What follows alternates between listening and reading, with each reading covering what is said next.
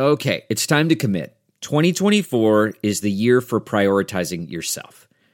Begin your new smile journey with Byte, and you could start seeing results in just 2 to 3 weeks. Just order your at-home impression kit today for only $14.95 at Byte.com. Byte clear liners are doctor-directed and delivered to your door.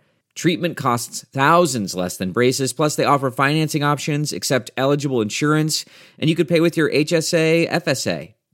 Get 80% off your impression kit when you use code WONDERY at Byte.com. That's BYTE.com.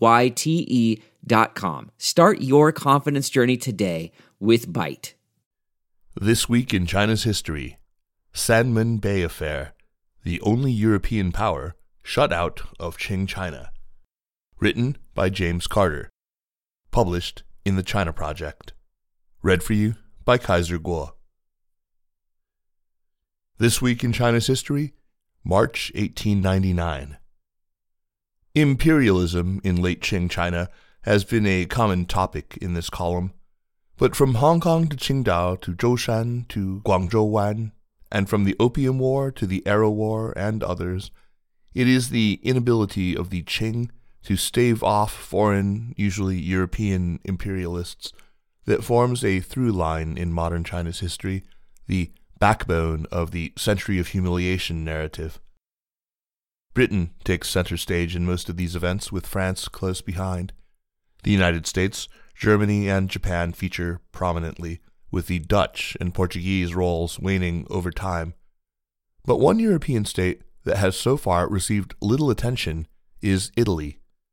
This week in China's history, we look back to March 1899, when Italy demanded that it too be given colonial concessions by the, what it assumed to be, foundering Qing government. Italy's presence in China trailed behind other European states in part because, although Italians like Marco Polo and Matteo Ricci had pride of place among early European visitors to China, unified Italy was a recent addition to the European map. A quarter century elapsed between the Treaty of Nanjing, opening China to trade on European terms, and the first Italian diplomatic mission arriving in Shanghai. A treaty of friendship and commerce was signed between the Qing Empire and the Kingdom of Italy in October 1866. The first Qing diplomats to Italy arrived in Florence 4 years later. For the rest of the 19th century, Italian relations with China were on a back burner, with neither the trade volume nor the antagonism of other European states. In the 1890s, this began to change. Italy began looking to imperialism, formal and informal, to enhance its economic and political stature abroad. In 1895, Li Hongzhang's visit to Europe included stops in Belgium, France, Britain, and Russia, but not Italy. Historian Orazio Coco points to Li's displeasure with Italy's failure to show solidarity with the fate of China during the conflict against Japan. In 1899, the Qing Empire was reeling.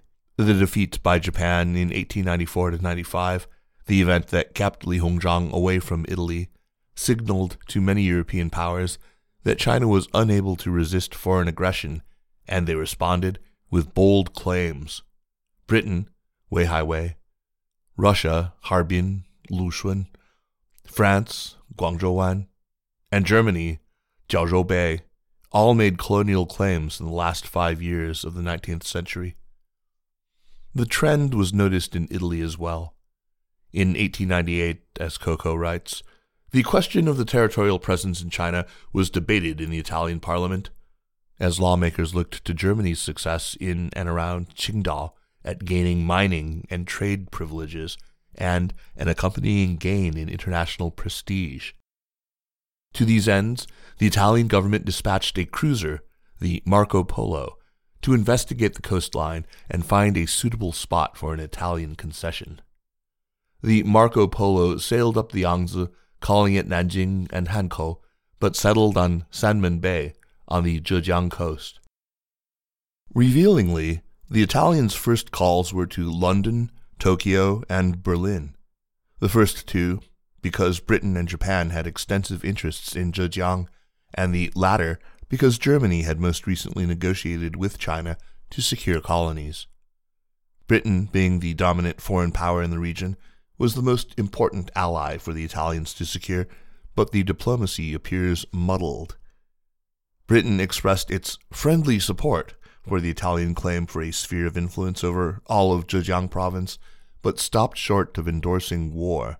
Her Majesty's government, the British Prime Minister wrote in February 1899, would not be a party to any arrangement implying the use of force in the event of China's refusal to accede to the Italian demand to acquire this territory. This last point seems to have been missed or ignored by the Italians. On March 1st, the Italian ambassador opened negotiations by requesting a concession in Zhejiang province centered on Sanmen Bay, analogous to what the Germans had received in Shandong. The Qing response was blunt. Italy was not so important in China to allow it to be given treatment like other powers. The Italian play was to present a fait accompli before asking that the Qing cede Sanmen Bay to Italian sovereignty. On March 8th, the Marco Polo and another Italian cruiser, the Elba, were ordered to Sanmen Bay, but before they even arrived, according to historian Shirley Ann Smith, the Italian ambassador countermanded the order after Great Britain reconfirmed that it would not support military action. Smith describes a chaotic interplay of Italian threats, ultimatums, and counteroffers, none of which budged the Qing from their position of no. In the end, in Smith's words, Italy became the first and only Western power at the end of the 19th century denied their territorial demands in China. Great Britain, the undeniable master in imperial manipulation, was blunt in its reproach of its European counterparts. Smith reports British newspaper accounts condemning the Italian misstep as a pointless provocation that had given the Chinese cause for further xenophobic outbursts in their already confirmed distrust and hatred of white men. It would have been more effective, the British asserted, to use a pretext, the assassination of either a diplomat or a missionary, to support their claim. The resolution of what became known as the Sanmen Bay Affair was one of embarrassment and scandal. The Italian government fell, though surely not just because of events in China. The events faded into obscurity, but their impact may have been significant beyond Italy's rebuke. Historians, including Coco, suggest that their success at refusing Italian incursions at Sanmen may have led the Qing to overestimate its power relative to Western imperialism, leading the court to ally itself with the Boxer movement a year later, to dire consequences. This Week in China's History is a weekly column.